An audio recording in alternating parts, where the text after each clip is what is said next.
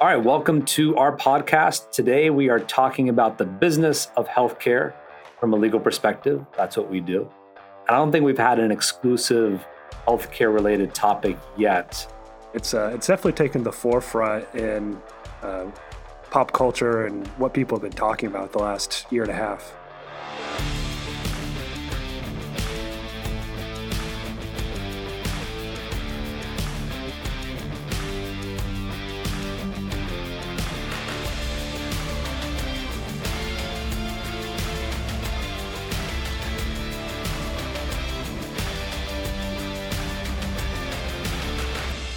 This is Legally Sound Smart Business, where your hosts, Nasser Pasha and Matt Staub, cover business in the news and add their awesome legal twist. Legally Sound Smart Business is a podcast brought to you by Pasha Law PC, a law firm representing your business in California, Illinois, New York, and Texas. Here are your hosts, Nasser Pasha and Matt Staub. All right, welcome to our podcast. Today we are talking about the business of healthcare from a legal perspective. That's what we do. Welcome, Matt. It's been at least a month since I've seen you in person via video. You look good. Virtually in person, if that even makes sense. Thanks. I try to. It's a better time than it was at this time last year. So that's true. Very true. We're still doing a virtual, even though it's 2021 and not 2020. But that also is the nature of being distant from each other as well, I suppose. So what do we got today? Well, we're doing healthcare. We are business attorneys, but we also specialize in the business of healthcare. And I don't think we've had an exclusive healthcare related topic yet. And of course, we're really deep in healthcare in Texas and in California. And so a lot of our topics are going to be related to that, but I'm excited for this. Yeah, I mean, obviously it's been, healthcare's been very prominently featured in the news the last year and a half, particularly with what it seems to be just an ever-changing thing of different rules and regulations that need to be followed. And obviously I don't want to get too deep into it because we're going to talk about a lot of those today, but it's definitely taken the forefront in pop culture and what people have been talking about the last year and a half. Yeah, I think one of the biggest things that I keep hearing from both current clients and new clients is telemedicine. It seems like, I mean, that is like, there's been rule changes on a CMS level. So like when it comes to what you can and can't do from a telemedicine visit has completely changed since the pandemic has come. And the realities of like what people are more willing to do now, instead of doing a office visit, doing a virtual visit, I think the consumers have had a paradigm shift in that regard as well. Well, it touches on what you said at the beginning of this episode was, seeing each other virtually. And it was just a necessity on what some physicians had to do. I mean, it was just a matter of survival. And obviously there was in-person visits for when it needs to be, but a lot of physicians and other part of healthcare shifted to kind of that virtual setup, they had to do it. Right. I mean, I know I've had both personally and for family members, multiple virtual visits, whereas before, I don't even think I had one. Well, let's talk about it. It's actually pretty interesting because the Teladoc model, which you can call it the Teladoc model, it's not a unique model, actually. It's a model that many physician practices use in states where they have what's called the prohibition of the corporate practice of medicine. And that concept exists in most states of the country, not all, where they want to prevent for-profit businesses that are non-professionals, non-doctors or non-licensed healthcare providers having a ownership over a medical practice. And so Teladoc, what do? They provide medical services through a technology platform to its patients. So how do they make money? And they use something called a MSO model, Management Services Organization. And I know, Matt, you've worked with MSOs in California, right? Right. So, yeah, I mean, I don't want to simplify it by giving a couple sentences, but like you said, you set up a separate management services company, and it can provide a variation of services then to the healthcare company at that point, and Right.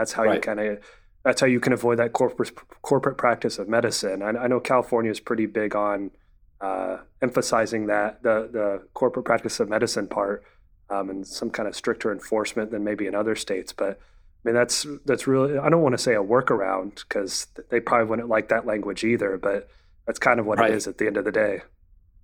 Yeah, and the thing is like that is the Matt described what the essence of the MSO model is.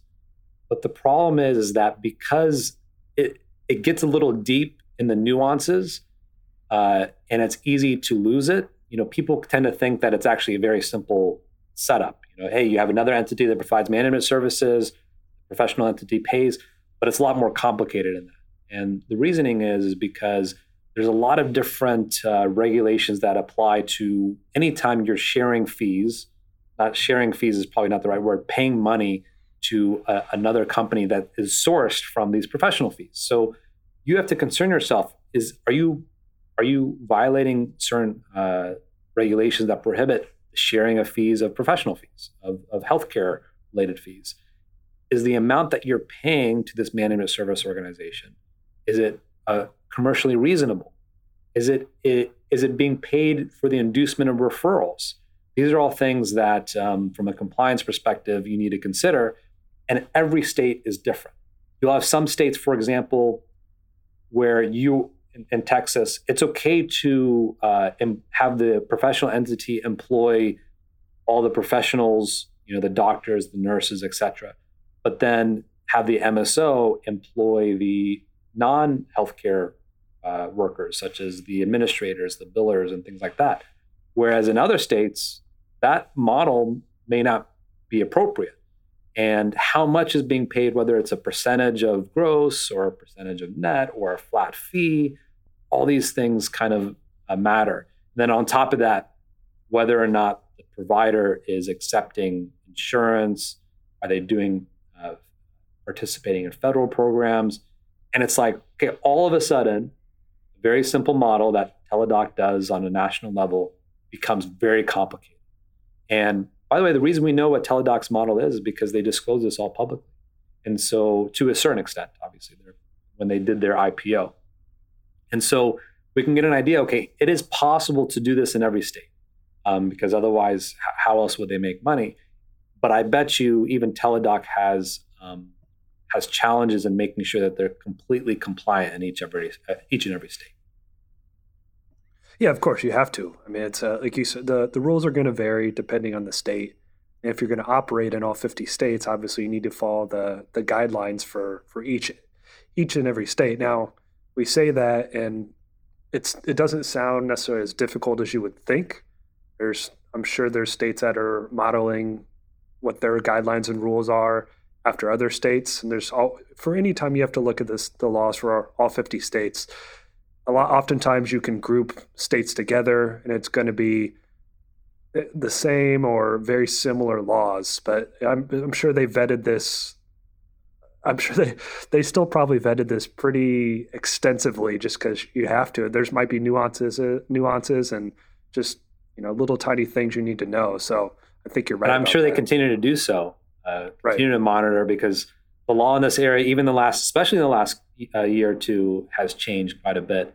And speaking of like kind of doing this diligence, I know we've done 50 state surveys in healthcare and for different reasons. So like we've done 50 state surveys to figure out corporate practice medicine rules or telemedicine rules or different, when it comes to the patient solicitation and these kinds of things. Because when you have a client that has a certain business model in one state but wants to scale, one of the first questions is like, okay, I want to figure out which states can I go into and start expanding. And one of the things that we do is we assign it based upon red light, green light, yellow light.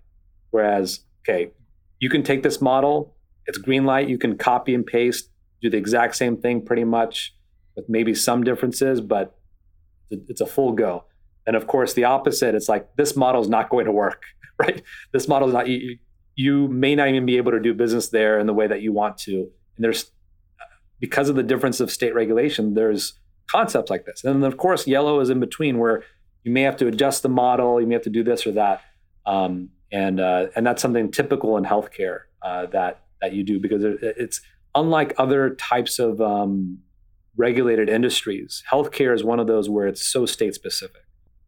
Exactly. And I can't hear the street light analogy, the red light, green light, without thinking of the game. If you watch Squid Game, the first game they played, you watched or no? I can't remember. I know the kids game. I know I haven't seen it. Oh, okay. But I feel like we have to talk about Squid Game, at least tangentially, because it seems like everyone's talking. Yeah, I feel like it's already passed, but it had its window open. I'm glad we're not. I wouldn't have any ideas. It's not really probably appropriate for purposes of this, but is it really that bad? Okay, not bad, but just not applicable. Oh, not applicable. Yeah, I was thinking. Well, I heard it's pretty violent. Well, I mean that too, but now we're getting off. Well, so speaking of violence, let me see. We can talk a lot about violence. I mean, we can talk about Dr. Death. We can talk about. I'm just looking at my notes here, but let's talk about employment law, staffing. Even though healthcare, when we talk about the business of healthcare, and by the way, the reason we say business of healthcare versus healthcare law is I think it's a much different thing. And then this may be kind of in the weeds a little bit with kind of law, practicing law, but oftentimes when someone tells me they're a healthcare attorney, to me, like based upon my experience, it's like they are heavy on compliance. Like if you have a regulatory question related to healthcare and how to do this or that, they're the person to talk to. The business of healthcare is a little bit different. And that's why I like to say, we're business corporate attorneys with an emphasis in the healthcare industry, because that's a very kind of different approach. And when it comes to employment law, so we're talking about employment issues or staffing issues that come up in healthcare, kind of unique to that industry. I think that's an important distinction, because you're exactly right. There's a lot of compliance issues that these attorneys will need to know, and we're going to get into some of those later. But there's the other issues that are still legal that you need to know as well. And so the first one is going to be employment law related. And what's been in the news recently? Let me step back a second. Obviously, there's little nuances for hiring physicians and nurses and things of that nature, but I don't know if we really want to get into all those details. But the big story in the news in terms of employment law in the healthcare industry has been just the ability to have people to work, particularly with the vaccine mandates. There's been, I think a story in Houston. There was a facility with, I think, like around 26,000 employees, and they've lost, I think, like close to 1,500 of them because they refused to get the vaccine. And it's not just a problem in healthcare necessarily, but it's been a major one across the country, particularly with hospitals, and just being able to have obviously you need to have people to actually provide the services. And if you're understaffed when there's already a high demand to begin with, it becomes a huge economics issue. Yeah, as we know, when it comes to recruiting staff in general, outside of healthcare even, it's kind of a strange time or unusual based upon what's happened in the last few decades here in this country. But when it comes to recruiting nurses, I remember the encouragement of getting people to get their nursing degrees, like when I was in college, was really high at that time. Like there was a nurse shortage in California, and I think there still is, and across the country. And add on top of that nurses don't want to work certain jobs, right? They don't want to work in COVID units. Some, like Matt said, they don't want to get the vaccine. And so that has become a pretty big challenge. And we've seen it firsthand with our clients for sure, to the extent that we've seen, and not with our clients necessarily, but we've seen facilities. I saw one in Central Texas where they were advertising that they're not requiring vaccines for their staff in order to recruit, right? And even the administrator was saying, like, look, I think everyone should get vaccines. I mean, this is from a healthcare perspective, I don't understand the concept of why, but look, we also need staffing. And so if by not requiring it, we're able to recruit a staff, that's more valuable to our patients than it is to have no support at all, which seems understandable. I do need to correct that. I said 1,500 out of 26,000. It seemed high when I said it was. I added an extra zero on there. So 150 out of 26,000, which I think is more in line with the general population. Yeah. But yeah, 150 out of, that makes sense. So that's from the employment perspective. That's obviously been the more topical issue the last couple of years. Other things that come into play, from all the employees that are working these hospitals and different healthcare facilities. There's also, obviously, if you didn't know, there's also a very strong confidentiality perspective that needs to be looked at. And I don't know if you saw the story, or was it Texas? There was a nurse that worked for Texas Children's Hospital that posted something about a boy that got measles on a Facebook group for anti-vaxxers, which, right. I mean, that's a textbook definition of unauthorized disclosure of PHI, and I'm sure as you can guess, she ultimately patient health information. Oh, sorry, patient health information. I should have specified. As I'm sure you can guess, she ultimately got terminated for posting that. That's a big no-no. Right. I feel like I know I came across it. I feel like maybe our team kind of talked about it because it seems so ridiculous that would happen.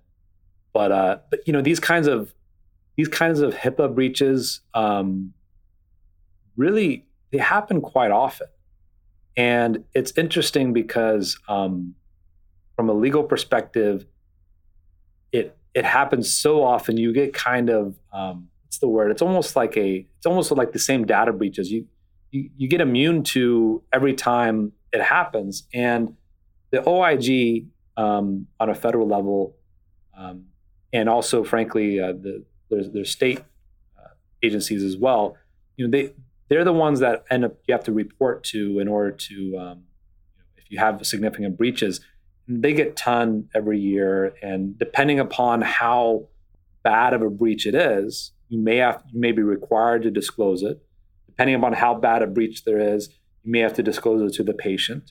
And then oftentimes, if it's a bad breach, and depending upon different factors, including the size of your facility, what you've done to what was the cause of the breach, and these kinds of things, you may have fines, you may have certain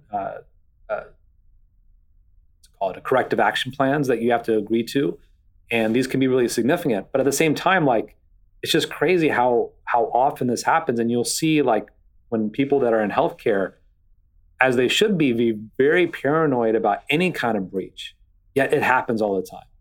And anything from a laptop being stolen can be tens of thousands, hundreds of thousands of records now all of a sudden in someone else's hands that now in one incident became a very costly nightmare. Yeah, and I mean, I think the example I gave is not the common scenario of an employee just posting. Usually it's on accident. Yeah, usually some sort of security breach or something like you said, right. Have a laptop taken or.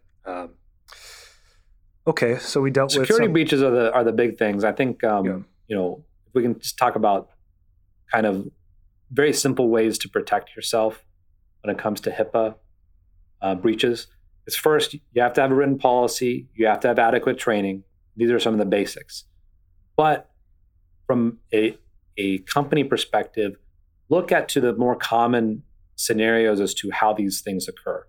And one of the common ways is, again, if your staff has electronic data in portable devices, whether that's a laptop or so forth, it's very simple and easy to get the data encrypted. So that's something that you have to do. So if someone finds a laptop, they shouldn't be able to access all that data, number one. Number two is, I think the most common HIPAA breaches to date now is related to some company or some hacker gets in your system and then either extorts you or has access to that data or what have you. And that's the means that all of a sudden you have a HIPAA breach. It doesn't have to be posted publicly in order for it to be HIPAA breach, obviously. And so how does that usually happen? You're talking about phishing emails and brute force on passwords and things like that. These are things that technologically, even though healthcare tech is kind of expensive and hard to do because there's so many different components going on, there's a lot of gaps.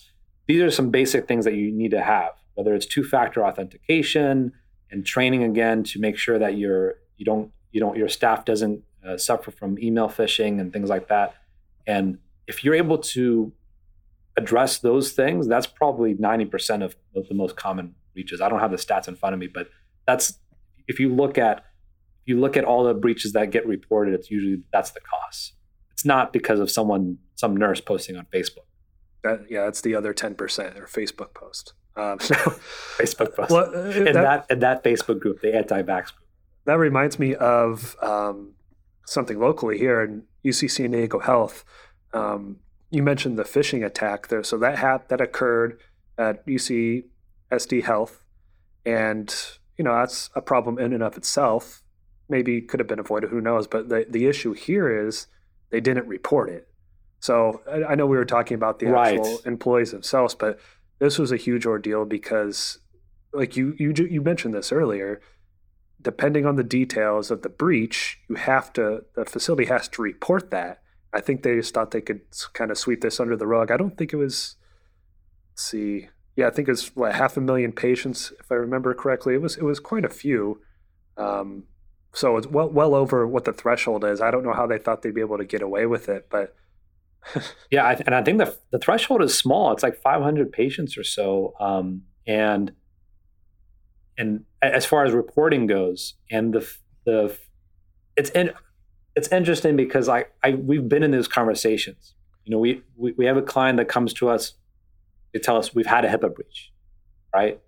And we've done the investigation. This was the cause. This is the number. Now, no harm, no foul, because maybe they were in the system, but we can't. It's like, what do you do if really you have no reason to believe that this breach will be made public, right? Only a few people know. And of course, the problem is if you get caught. And of course, our advice is always, look, you need to self-disclose. You're required to self-disclose in certain situations. And by not doing so, then now all of a sudden you're opening the doors of huge liability, which is what happened here, right? They, what was this? UC San Diego, you said? Yeah. Well, San Diego Health. Yeah, it seems if they did so without informing and chose not to do that, or maybe they didn't comply to the law. Because also the thing is too, there might be some more here. What ends up happening too is that if someone has access to your system, depending upon how good your technological logs are, you may or may not be able to prove one way or another what they had access to, right? And there's actually different standards as to what is considered a breach and how many records and these kinds of things. And of course, if that happens, you need to get legal counsel right away. Some people advise, look, you need to have as soon as a data breach occurs, you need to have a crisis management plan put into effect, specifically as it relates to data breaches. Because again, you only have a certain number of days in order to report, to do the investigation internally, and then follow up with other training. Yeah, and then I like to draw a line, compare these, on the healthcare side to a data breach on, whatever regular company. Like, I was going to say, what's the name of one of the company? I guess a lot of them have had data breach. Like Home Depot was one, I think, right? Didn't Home Depot have a big data breach? Yeah, it's hard to name any big box company that hasn't had a data breach. Yeah. Sure. So if Home Depot has a data breach and they need to notify, or they're contemplating whether they should or not, even though they're required to, okay, it's it's probably like they'll lose some customers because of that, because they can go to Lowe's or what have you.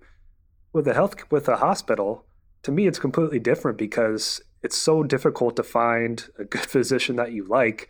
I don't think you're necessarily going to lose many patients because you disclosed, the data breach. And this is of course you have to do it. But if you're weighing the pros and cons and doing it, I don't think you're going to lose too many patients as opposed to, some other big box store it's a completely different analysis in my opinion. I think that's mostly true. But if you're in a small community, a healthcare community, then that might be an issue. But I think that's generally correct. I mean, people have, again, like even we become immune to HIPAA breaches. Similarly, people have become immune to getting that email that your personal information may have been stolen or accessed, and our commitment to security and all that jab. So, pretty common. I feel like, not to disagree with you, even though we don't disagree often, but I feel like smaller community, it's even less likely they would leave their current facility because there's less options. That's true. Well, see, it depends. It depends on so like if you have, so I know certain communities where you have a couple options, right? You either go to A or B. And like, for example, if you find out a physician one place messed up professionally, that could have detrimental effects to that facility in that community. Similarly, if you feel like this company is not professional, they're not even handling their PHI or whatever, it could have a negative. It's very fact specific. Yeah, I don't necessarily disagree with that, because the physician, and that brings us into our next story we want to talk about too, was Dr. Death. So I think Dr. Death. It's not as applicable because this part of the issue was this guy was bouncing around for different facilities. But so if you haven't heard about, and what's his name, Christopher Dunch? I didn't even know he had a real name. I thought his name was Dr. Death. Well, I think it started as he went by Dr. D, and then after we'll get into the story. But I think some media outlet picked it up and started calling him Dr. Death. So this guy, and I believe is based out of Dallas, is that right? Somewhere in Texas, right? All the healthcare news is from Texas. So long story short, he basically was performing surgeries and just screwing up time after time. And like I said before, he's going to different facilities, and eventually it kind of once there was a couple miscues, and we're talking about serious miscues too. This facility started catching on and finding out. The problem here is once these facilities started finding out about it, some of them just didn't do anything about it or didn't report him. I think there was two in particular that didn't report him to. You have to report to the Department of Health and Human Services, who kind of clears everything for the practitioners. The idea behind it, of course, is this guy is not fit to be a physician. It's malpractice, and patients need to be aware of this, because I think part of the problem with this guy too was he had a bunch of positive reviews, and obviously those I'm assuming were fabricated, because like I said, his track record was really bad. Yeah, every time I hear this story, in some ways I get how it happened. On the other ways, like how could it have gone for so long? Mm-hmm. And in healthcare, especially in the hospital surgery context, there's always a credentialing process and there's always peer reviews. Right? This is part of any kind of compliance program, any kind of accreditation, and so forth. And as a patient, these are some things to look at as to, if you're going to a facility, what their accreditation is, what are their standards, what's their reputation, and so forth. These are some things that you can look into, because they do a pretty decent job in making sure these facilities are following these processes. But to kind of bring it home to business of healthcare, there on what to do, like, in other words, like Matt and I can talk about what to do very easily, like enumerate down there, but it's not helpful because that's easy to obtain. The hard part is actually doing it. In other words, the map of how to run a great healthcare safe compliant facility, that map's been drawn many years ago. The hard part is actually implementing and taking credentialing, for example, seriously and going above and beyond the minimum. So, for example, like when you do credentialing for a healthcare facility, for any kind of providers, you often hire some third-party credentialer. That position, you have to also understand their process and making sure that they are doing what they're supposed to be doing well. I've seen issues where we've had healthcare professionals that were hired that weren't licensed because the credentialer company was not matching up they were just looking up the license under the name of the provider, not matching it with date of birth or social security number and doing some kind of other check. Because obviously if someone has the same name as another licensed professional, they can easily just say that they're licensed. And literally that kind of thing happened. And it's things that are very easily preventable if you are kind of really earnestly taking it seriously. Same with the peer review process. If physicians are well aware, if you have any kind of incident or deviation of what the expected outcome is, there's usually some sort of peer review. And that process becomes highly important in making sure that physicians better themselves, but also if there's something serious going on, that it's found out very early and prevented from going further. And the credentialing process is supposed to weed these, in theory, if this doctor had a pattern of this, it should have been weeded out a long time ago. And there was some failures, and you can look up the story. There was definitely some failures in different aspects of the processes of what policies were appropriately implemented. Yeah, I think that was the big thing, other than the non-reporting, the fact that he was able to go on for so long and not end up being caught, I guess. So, but he eventually was. So I think it all worked out for everyone except some of the patients. All right, so I think we hit on some of the bigger employment-related topics in the healthcare industry. So let's talk about some of the regulatory items, and we're not going to bore you with the non-fun stuff. We're going to talk about fraud and abuse, things like that. So the one story, that's been in the news somewhat recently, I think it broke maybe about a month or two ago, I guess, whenever this comes out, it was recent with the NBA players. I think there were a little under 20 in particular.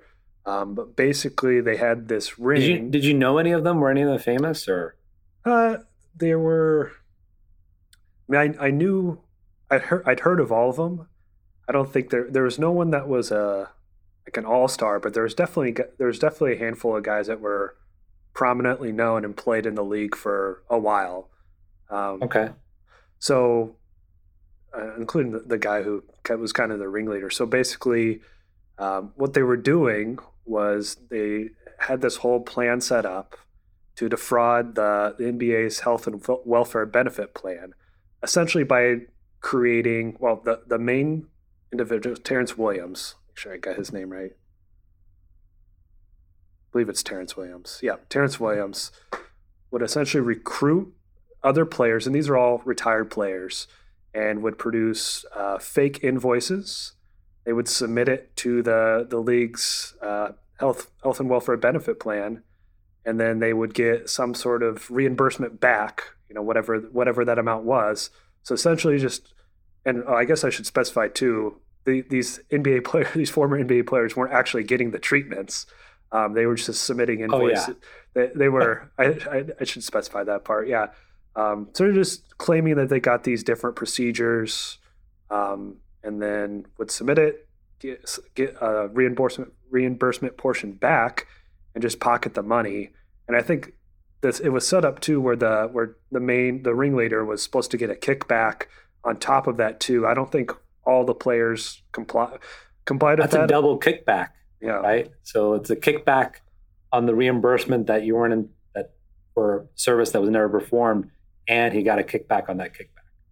Yeah, so I think I wanted to find the exact number. I think it was around $4 million in total treatment or alleged, not even alleged, fraudulent fraudulent treatment and services. The one that was, I wanted to point out one in particular because I thought it was pretty funny. There was one player who claimed he got $48,000 in dental work in Beverly Hills, California, but he was at the time of the procedure, he was actually playing in a league in Taiwan. So I feel like that's probably very easy to prove that one was fraudulent.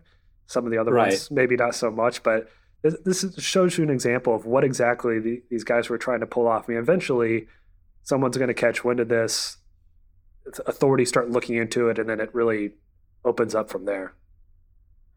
So this is an incredible story because of who's involved on one hand, but not an incredible story when you talk about the actual act, because the rampant fraud and abuse in healthcare, I think many would be very surprised of how much is going on. It is a crime of significant proportion, but that's also why there's stiff penalties. However, it's because of the nature of healthcare. There is some ease of committing this crime compared to others. And that's because in order to get money, you have to submit paperwork, and in return, you get a check. I mean, obviously, there's much more to that. There's a lot of checks and balances, but it's not like walking into a bank with a gun.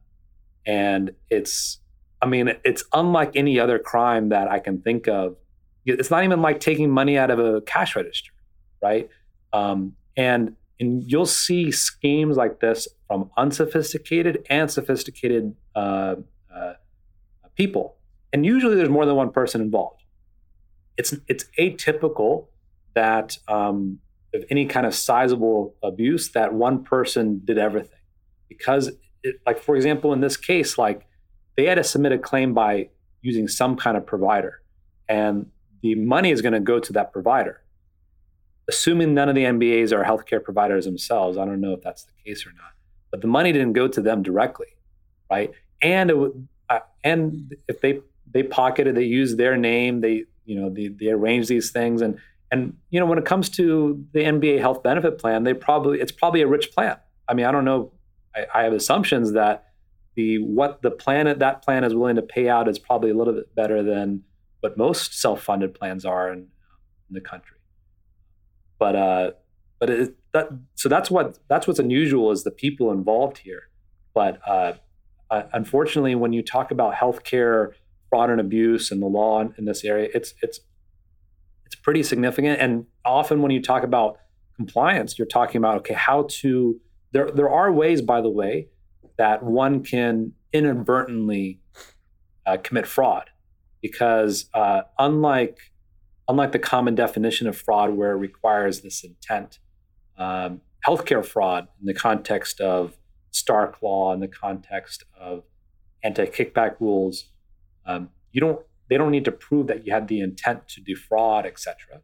It's certain structures and transactions where, and going back to when we were talking about the MSO model, where if you're paying or splitting fees, or those fees are such that it's beyond what's commercially reasonable or beyond what's fair market value, those could be considered illegal funds and could be clawed back, and even criminal in some cases, depending upon the nature of it. And I think even though, and this is still recent, so I don't know what the repercussions are going to be on these NBA players, but I'll tell you that if they were dealing with Medicare dollars versus dollars from their own plan, their future would be much different, because when you deal the criminal punishment and so forth, when you're dealing with Medicare fraud, is actually pretty harsh. Mm-hmm. Yeah, no doubt. I was trying to find when. I think some of them have maybe some hearings They coming pled up. guilty or something. Actually, I don't know if I haven't stayed on top of the story too much. I don't know if any of them have, but It's probably still too early. well, so that was our. So you can talk about basketball. You got it down. That was yeah. I mean, this is basically a basketball episode, Yeah, sports episode. yeah. Then we'll talk about the other basketball player I wanted to talk about was Elizabeth Holmes, who I can't confirm whether she played basketball, but she's done a lot of things. She's if you've read up on her upbringing and history and everything, she basically said she'd accomplished everything and at an age before anyone was to accomplish that. And it seemed like it checked out for a while until the authorities realized she was also defrauding people. In this case, it was Well, that's what happens in these kinds of scams and frauds is like they lie big, and so much so that it becomes unfathomable to question whether they're lying or not. Because like, well, why would someone lie about that? Yeah, and I would say she was defrauding not only physicians, patients, but also she had quite a bit of investor money too. I believe it all centered around, if I remember correctly, a big piece of it was this Edison device, which was Right. blood testing or blood screening, and she claimed all these things, and as it's the top equipment piece and for what it does, and it can do something that none of the other products can do. But I believe they were even using other companies' created blood screening devices too, which was one of the many problems. I mean, and I think people may recognize. They may not recognize what's her name, Elizabeth Holmes. They may recognize what is it, Theranos or their company, Theranos. I don't know. I was going to ask you. I think it's Theranos, but I'm not sure. Theranos, yeah.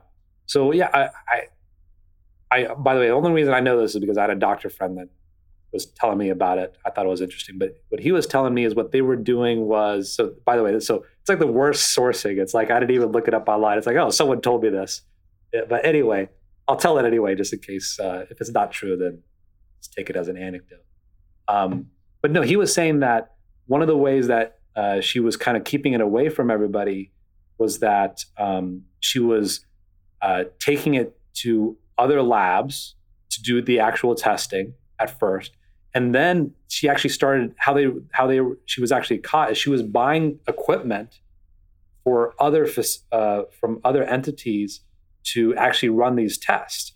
And the idea is that I think what she was selling was some kind of magic device that would be able to give these results very quickly and kind of almost miraculously. And she raised a bunch of money and apparently is currently on trial. Still, right? I think, is it still going on or is it finished? I believe it's still going on, yeah. It's in week 10 of our trials, which is that's pretty long.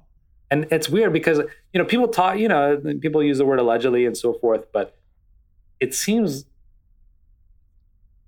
either she committed fraud or didn't. It doesn't seem like it would be that complicated of either proving a fact or disproving it, but it seems strange that it's taking so long. Mm-hmm. Well, I mean, I'm sure maybe she's not guilty. It's possible, innocent until proven guilty. But I imagine there's quite a few witnesses and also quite a bit of detailed and stakeholders. I mean, and that there's a lot of people that are going to pull into this. And I think from what I recall before, when she was trying to when the investors started catching wind of this, I believe she spent an extensive amount of time and money through her legal team to try to essentially block any sort of access to information about the company. I mean, there's a whole bunch of, so I imagine she's retained a lot of attorneys for this as well to, I guess for this case on the criminal side. So. All right. So the next kind of section is some topics that I I really do enjoy talking about, even though I enjoy all of it, but in particular when it comes to healthcare, and that is contracting. And so for those of you not in healthcare, you may know that when you are a patient, you can either go out of network or in network. And typically the patient responsibility of an out of network provider tends to be higher because of how insurance plans work. And providers enter into these contracts because they get a pre-negotiated rate, and in theory, they should be steered a higher volume of patients because the payer will advertise that this provider is in our network and pre-negotiated, and it's less expensive out of pocket, right? And so, but that's from the patient perspective. But what people may not be aware is the dropping of in and out of networks by big hospitals and other providers happens all the time. And well, maybe patients do. I mean, I'm sure patients have experience where the doctor they've been going to for years is they're no longer in network with such and such payer. And people ask, what are the reasons why and so forth. And so something in the business of healthcare that we do is, besides reviewing these contracts, these in-network contracts, but also how to deal with reimbursements out of network in particular. That's something of a specialty that our firm has developed over the years. And that's a whole world in itself, and figuring out the legal rights of out-of-network providers. Yeah, like you said, there's bouncing in and out happens all the time. Unfortunately, the big victims here are the patients. If they're in network at a facility and they no longer are, then it becomes a huge burden on them, both, and it could be, burden from the cost perspective as well. Whether they want to continue and be out of network, or whether they want to go to somebody else who is in network. So I know there was someone recently in Georgia. There's tons of examples, but I think there was roughly 80,000 people there at a facility between, it was a Wellstar, Atlanta Medical Center, and United Healthcare. But I don't know. There's many stories we can talk about this because, like you said, it's a frequent occurrence. But from the patient perspective, there's not really anything you can do, unfortunately. Yeah, but I'll tell you, these kinds of big contracts disrupt the market. Like Memorial Hermann, for example, last week, they're a big hospital system here in Texas. In fact, they might be. Let's see how big they are. Anyway, they're a big hospital. Memorial Hermann's a big hospital system here in Texas, particularly in Houston. And they just, both BCBS, Blue Cross Blue Shield, and Memorial Hermann announced that they sent termination letters to each other. And now in a few months, if they're not able to renew up or come to terms, then all these patients aren't going to be able to access in-network benefits at those facilities. And I'll tell you, it's like, when it comes to Memorial Hermann and Blue Cross Blue Shield, I'm not sure if we have as much sympathy for either of them, because one's a big healthcare system, another one's a very dominant healthcare payer here in Texas.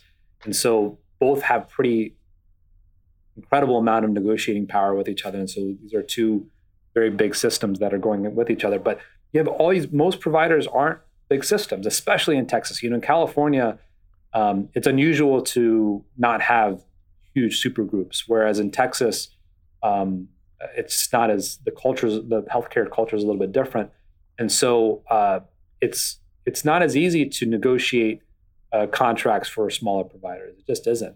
And as healthcare changes and as it develops, new laws come into effect. The No Surprises Act, which is a new legislation that's coming out on January 1st, it deals with a lot of surprise bill issues and sets specific reimbursement requirements for providers. And how that's going to affect contracting is yet to be seen, but it most likely will. So there's a lot of interesting kind of business aspects to this from our perspective and providers. Yeah, and like you said, it's why does this happen? It's just negotiation or bargaining power between the insurers and the providers on pricing. Another way to kind of look at it would be in the landlord-tenant perspective. If especially from a commercial real estate aspect, if you have right now, I would imagine that there's a pretty high vacancy and a lot of buildings on the commercial side, and so right now you could say maybe the tenants have the bargaining power. But if a couple years ago, whenever those businesses were booming, might be the other way around. So it's not a perfect analogy to what's going on here. But like you said, it depends on the size of the different companies here, and that's ultimately, like I said, ultimately the losers are the patients at the end of the day. No doubt.